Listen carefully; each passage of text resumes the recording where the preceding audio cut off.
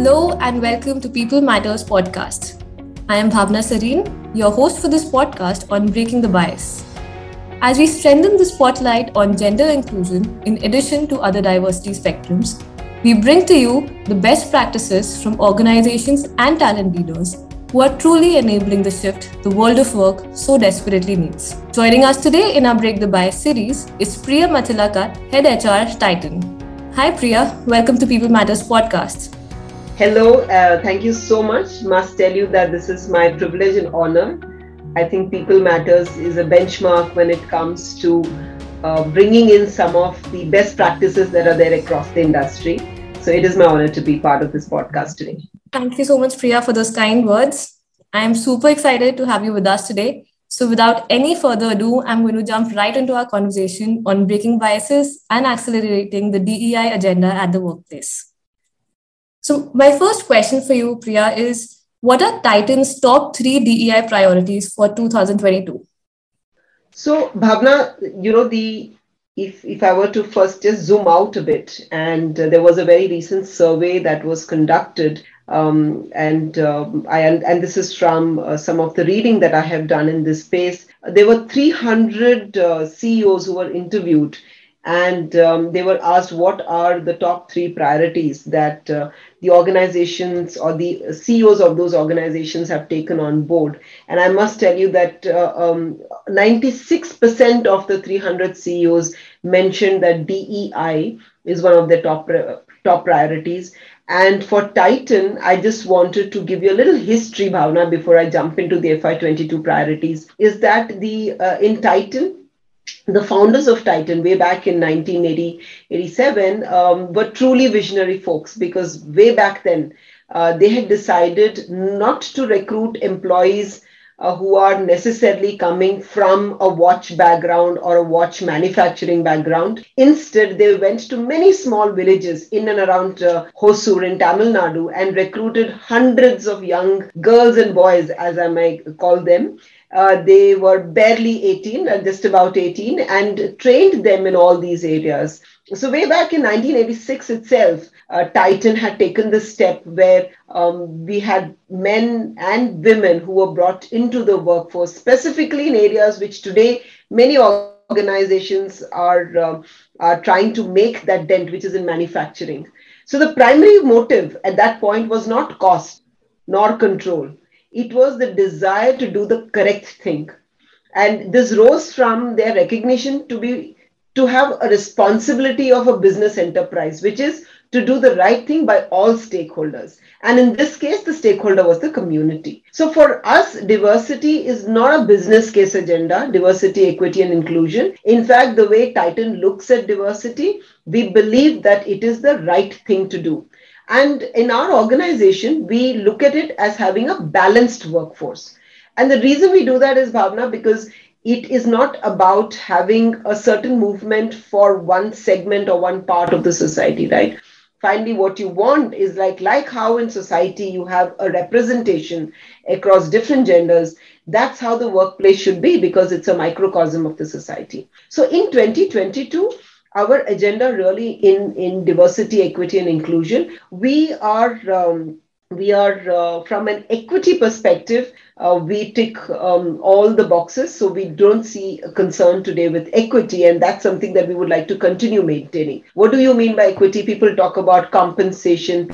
People talk about meritocracy-based hiring and having equal rights and opportunities when they're in the organization. And I think we've done our audit there, and we have nothing there really to work on. But we like to make sure that we sustain it, and we are ready for any other new movements that we need to look at building in equity. That's a conversation we are having. The second part of this is the diversity and inclusion. And in my view, Bhavna, you cannot have diversity agenda. You cannot have an equity agenda without inclusion, right? And Titan is a multi-generational organization. So for us, not just from the lens of agenda, but even from the fact that we are multi-generational, inclusion is a big agenda in 2022. So right from our leadership teams who have undergone, I would say, the unconscious bias sessions and programs.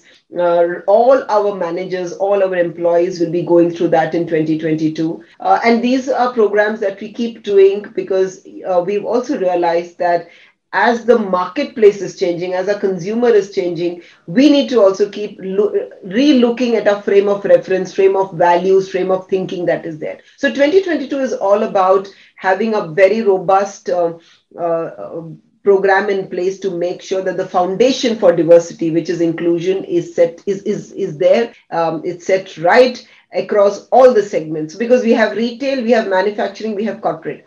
So making sure that all parts of your organization are equally geared for much larger percentage of women in the workforce is one part. The second part of our agenda in DI is we have in fact already exercised some part of this, that we do every year, we do an audit of our policies and processes, and we have Avatar, that is our partner in DI, that is doing these audits. And therefore we are really looking forward to what are some of the new age policies and principles that we need to build in. We have launched some recently, which I will share with you in a short bit, but we do believe that we have to constantly review them. So that's something that we will be looking at in 2022. The third part of agenda really is in something that we have announced to the organization, is that in the next 3 years, we are looking at doubling our percentage of women in the middle management segment. And we want to have much higher women in the middle management segment, because that's where you see the leakage. Right. So many a times you ask any organization about their diversity percentage, it may be 25, 30, 35%. But the moment you tell them, okay, let's remove the percentage of women who are there in the base of the pyramid, and then you try and look at that percentage, it drops by many fold. And there is a story there. The story there really is about, yes, you're able to attract women workforce, but are you able to retain and build them and engage them effectively to take on larger roles? So these are some of our priorities for 2022. Thank you so much for sharing that, Priya. I think it's really heartening to hear when you say that, 96% of CEOs and leaders today are prioritizing DEI. And it's really great to hear the efforts Titan is making across segments, and not just one, but across segments to, actually accelerate the agenda. But I'm going to zoom in a bit on the gender aspect of diversity and inclusion. Particular to gender diversity, we hear of a lot of initiatives that companies are implementing, a lot of conversations that they are enabling. But I want to understand from you, how do you see the role of men in enabling and accelerating gender equity? So, Bhavna, I think the role played by allies, as I call them, are extremely critical for this journey. And therefore, we also have a program in place in terms of what is allyship? What does an ally mean? And ally really means about, first and foremost, our understanding of what are our individual biases. Having that awareness is the first and foremost. And after understanding that, our ability to then say, what is it that I will do personally to support the organization and support the women in the organization in their journey to taking on larger roles and responsibilities. Allies play a very important role in also being the career guidance, or I would say mentors for the women. However, I would like to state that it is not the responsibility of only men to be allies. You need to have allyship across. So the leaders have to be allies. The CEO of the company has to be an ally. And then I would say that it is gender agnostic. I would say allyship is gender agnostic. I also want to emphasize it is also not the responsibility only of a woman leader to encourage women. I see that bias as well at times. They say, oh, you're a woman leader, and why don't you encourage more women to become like you? But I would say it is not about an agenda of a woman leader to bring in more women leaders.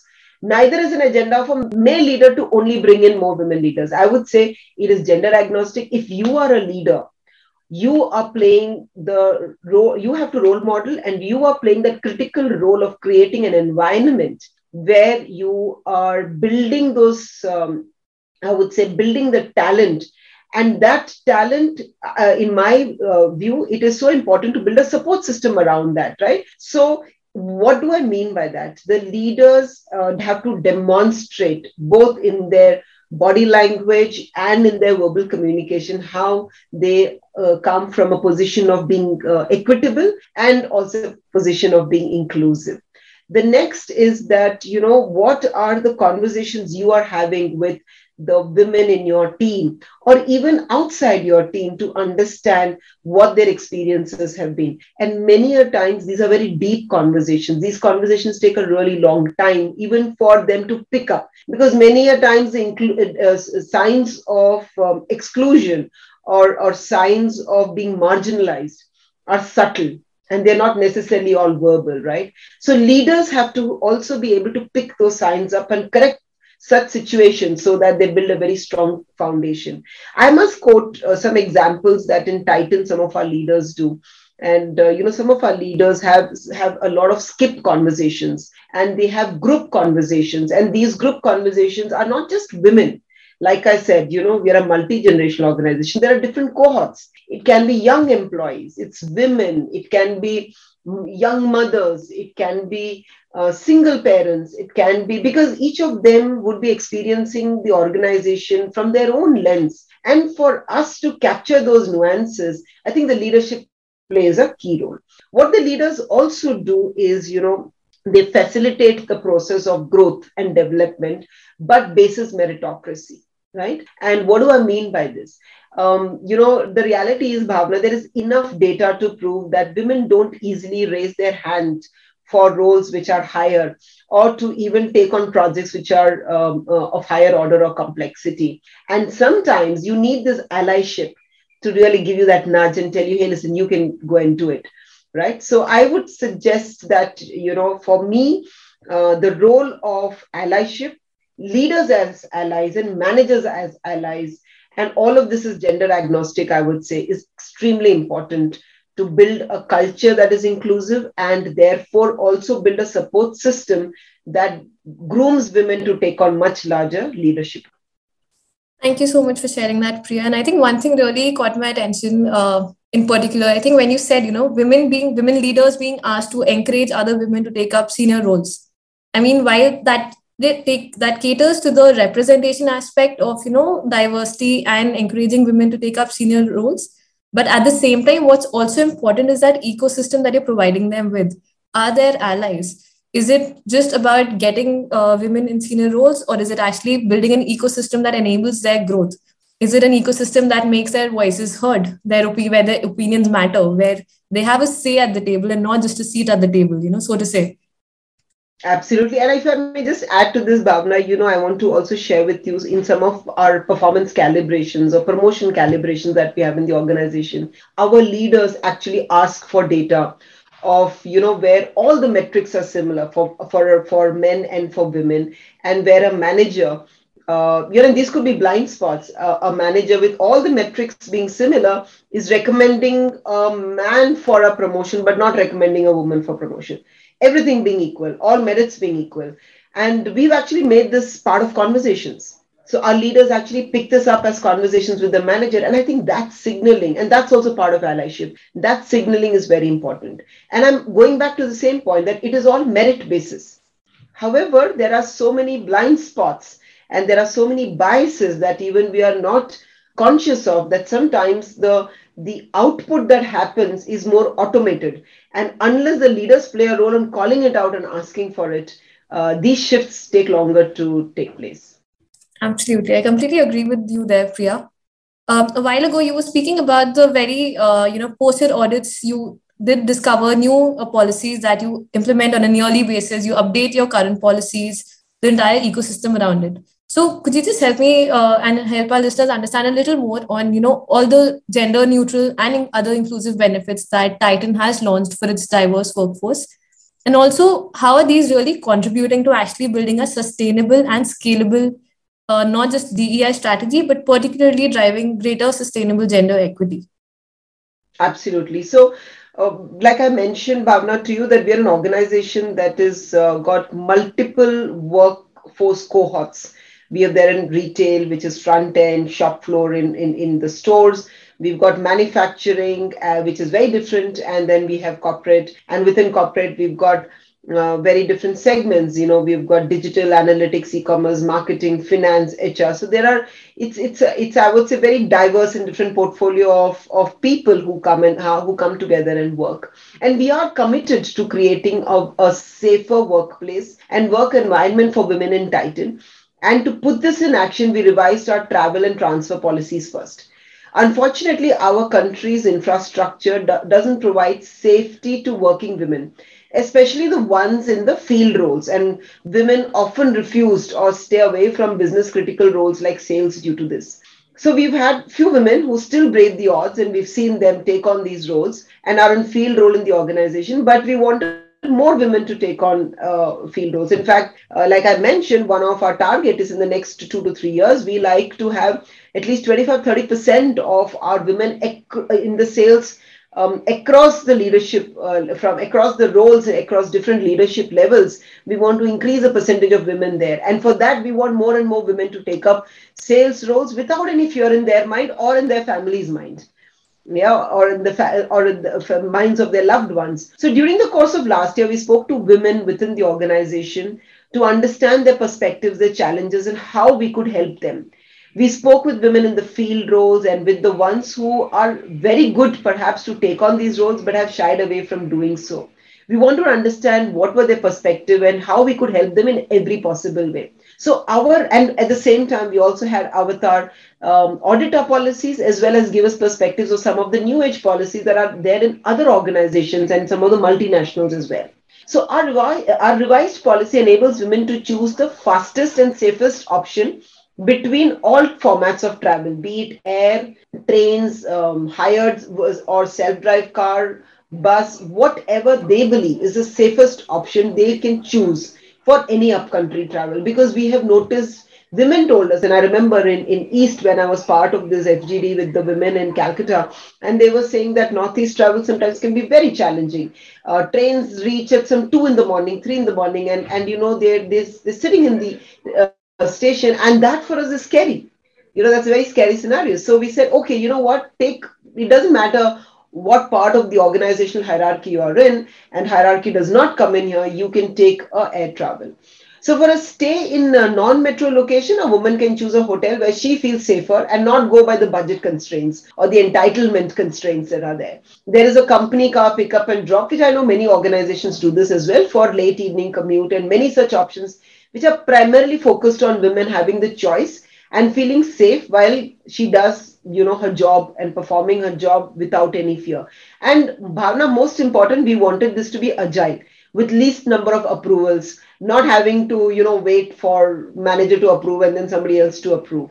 So when anyone is, and the other point is about when a person is posted in a new city, there is a lot of excitement, but there's also a lot of fear at the same time. And again, we have heard from our women employees that they do not prefer non-metro locations due to fears about unfamiliar city and safety. However, when you want to grow in the ladder of leadership, these experiences are important. Metro and non-metro experiences are equally important. So there are challenges of not knowing the city, finding a place to stay. I have heard women actually tell us, both men and women also tell us that sometimes a single man or a single woman is often refused tenancy, not just in non-metros, even in metros, right? So we wanted to fix this and we want to help them settle and provide support and and to do that, we introduced a set of provisions. We said we will have a designated person or a peer that will support the woman employee who's posted in a B plus or a B class town, or in a we have area offices, but in a location where there is no area office. And this person will accompany our women employee for scouting, negotiations, broker interactions, registration, even when movers and packers are delivering, unpacking the household goods, because they need some support, and we built this support system. A woman also has the I would say empowerment that if she wants to extend the hotel stay up to a month if they have not found a suitable place to stay. So the idea really is to make it as comfortable for women when they're moving into these locations. Like I mentioned, even in these locations, we give them company car because sometimes by the time you get used to the local transport, it takes a while. So we give them company car for the daily work commute. So all of these are some things that we have provided. In addition to this, we also have created a very, I would say, from a parenting policy perspective, we have created gender neutral and inclusive policies for to be parents, employees, and we've launched this and we've got some very positive response from our employees. So, being a parent is a most important part of our life stage, right? It's life changing for any individual. And one of the biases, and I would say it is breaking the biases, we've always correlated women to be the primary caregiver, right? But today we see specifically with, the young generation, we are seeing that the fathers do want to play a more active role in parenting. And I believe that in parenting, it is becoming gender neutral and gender is irrelevant here now. So the policies in the past would keep gender as the core focus area because it's gender role conditioning, right? We are not saying that the mothers don't play a primary role, because there are some part physiological and some parts of the role that only a mother can do. But we do believe that fathers should also be given a chance and a choice. So we wanted to provide a support and flexibility to a parent while he or she embarks on the journey of parenthood, create a policy that is gender neutral and gives fathers opportunities to actively partner in the journey of parenting, to be inclusive to all mediums of becoming a parent, which is either surrogacy or even adoption, because we are seeing all of these forms becoming extremely important in the choices that people are making. And whether it is single, married, or same-sex partners, we would like to be neutral when we are looking at this policy. So truly create a policy that is contemporary and it meets the needs of not only today, but as we are also an emerging market. I'm sure as we go forward in society, some of these are going to open up as well.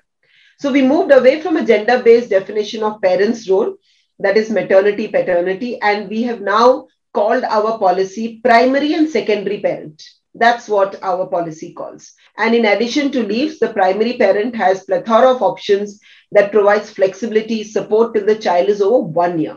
This also includes unpaid leave extensions, half-time, half-pay options, reduced working hours, working from home options. And this also applies to birth, adoption, or surrogacy. And which I think many other organizations are also doing, termination of pregnancy, miscarriage. It takes a toll, both physically and emotionally, and therefore it's important to provide support here. So while we give women up to 6 weeks of leave, if she unfortunately goes through this situation, the idea is also to provide her with counseling support, which we do give them as part of our Help One-to-One, and also making sure that she has enough space and time to recover.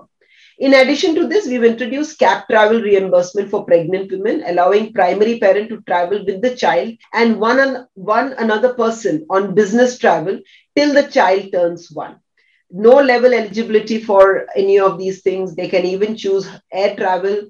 And a lot of them also prefer, to take their nanny along with them, and they can do that. So there is a lot of these options that we have offered. So when you are a parent of a child also with who are differently abled, every aspect of parenting is magnified. And we believe that with so much more to think about, worry about, planning and manage, these parents also need to be looked at differently. And we wanted to help. So as per our policy, these parents can plan hours of work that fit around their caring responsibilities, work up to 3 days in a week from anywhere, avail reduced work hours if the role permits, and some of these flexibilities we've given. So all of these, we've also done another thing, in any organization, movement is a very important part of growing, right? But the tenure requirements under mobility guidelines are relaxed for parents with such children. And, we also give them the choice to move as per their preferred locations because they would look for certain ecosystem support. And there is also additional support we provide them financially and for school fees because some of the school needs are very different here. So all of this have been extended, and this is what I would say is a recent step that we have taken. And for all of our young parents, whatever the situation be, we've also extended company counselor access to both parent, even if only one parent works with us. It doesn't matter. It's for the family. So that's what we've done, Bhavna. In addition to this, I must state that yesterday, on account of the International Women's Day, we also launched the network of women, our employee resource group. It's a self-help women. It's for women by women, and this will be a group that is going to be the voice of women in Titan, I would say. So that's something that we have launched, and we do believe that they would play a big role in. Thank you so much for sharing those wonderful policies, Priya. And I think those are some very new age policies. And in fact, that just goes and reinforces the very fact that how DEI is, an ongoing learning journey where we start, when we speak about gender neutral benefits for parents, it started with, giving fathers also an increased amount of paternity leave to going to, 26 weeks of paternity leave, to how you just shared about how Titan is being inclusive and, actually taking it to as being a secondary caregiver leave, not just a paternity leave, to suit different preferences of individual employees. And that's something we've done at People Matters as well. While the conversation began from, making it more inclusive, it actually went on to becoming primary caregivers and benefits for secondary caregivers as well. So I think that's really, like I said, just reiterating the fact that it is an ongoing journey, and every year there'll be something new that you discover, and you just keep on improvising on what you're offering and just making sure you're actually personalizing your benefits and catering to each and every employee, not just every employee segment.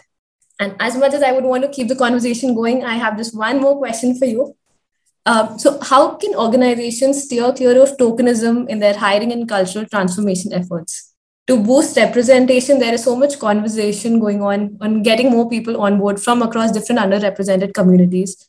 However, seldom the focus becomes more on just that number and not truly on how the everyday culture is or the everyday experience of an individual is. So if you could suggest organizations struggling in that aspect, and if you could share some key takeaways for our listeners today, how can they really steer clear of tokenism and make inclusion an everyday reality at the workplace?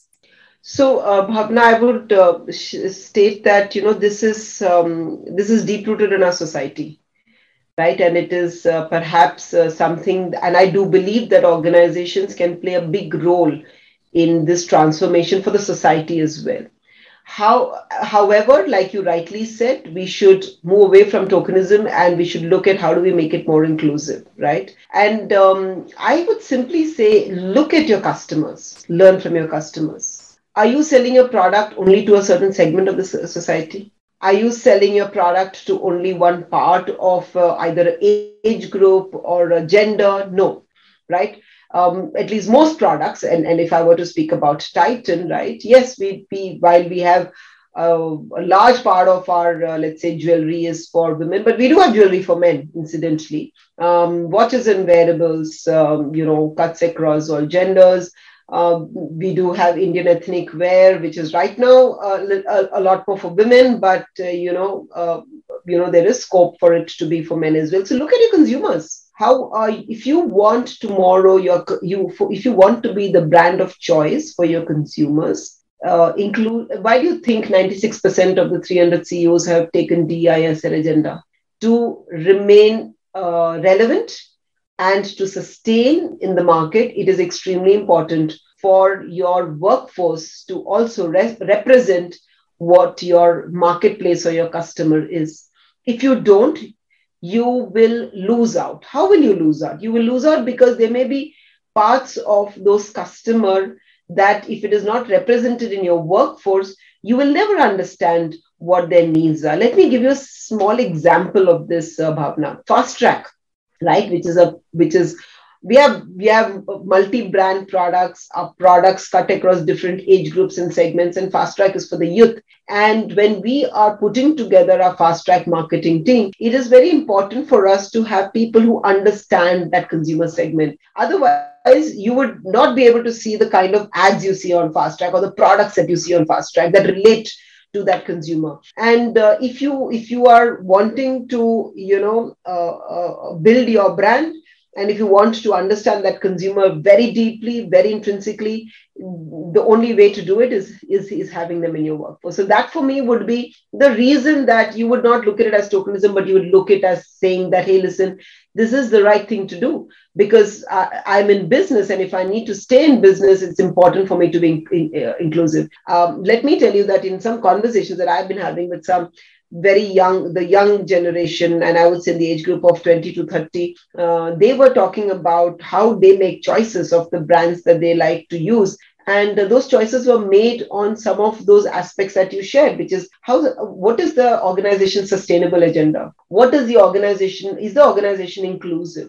Are they paying fairly to their employees? And I won't name some brands, but some of the leading mobile brands, you've seen some of the negative publicity they got when people shared about unfair practices in wages or something like that. So I think inclusion has become an extremely important, I would say, one of the key reasons when people are looking at you as a brand of their choice. For organizations, I would say that if you want to drive the inclusion agenda, first and foremost, you need to just spend time listening to the different employee segments that are there in your company. Soak in what their experiences are, and those experiences will be some which are great and some that are not.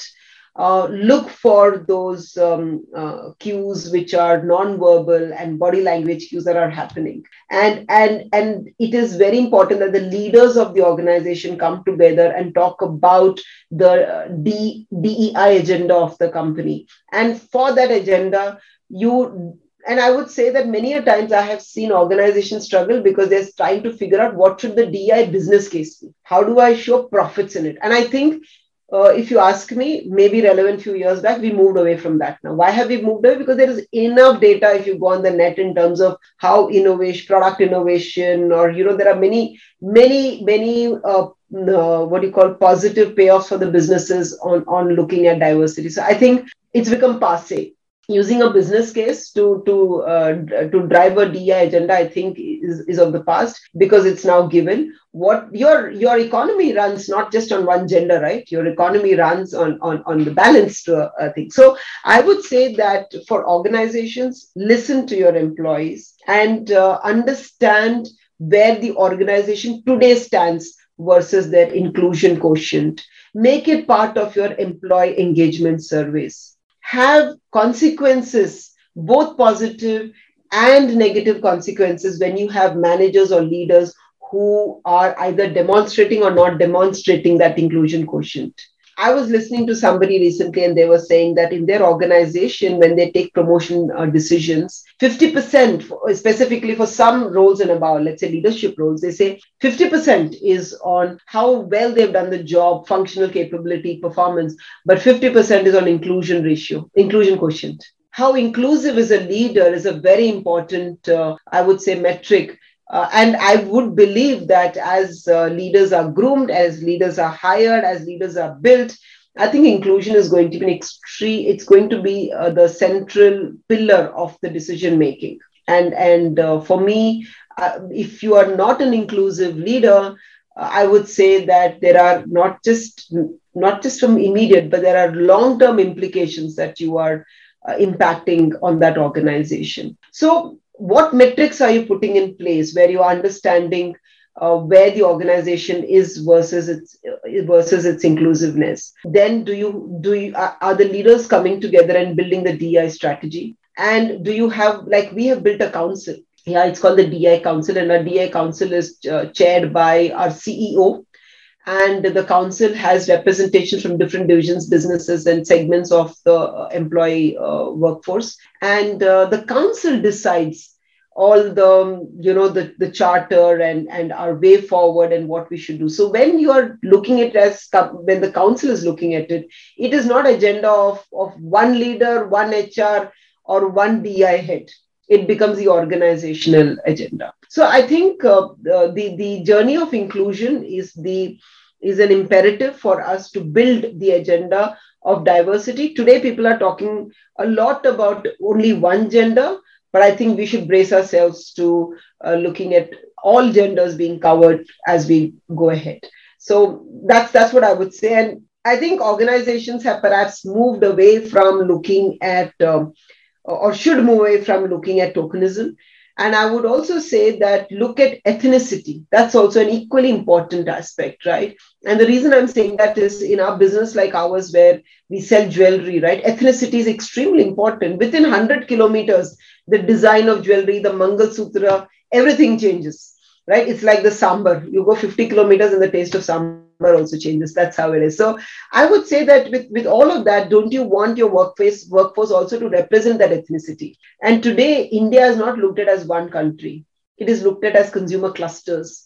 And if you want to win in that market of consumer clusters, that should be represented in your workforce, which means you don't have a choice, but you need to be inclusive. You will have to bring these people into your workforce.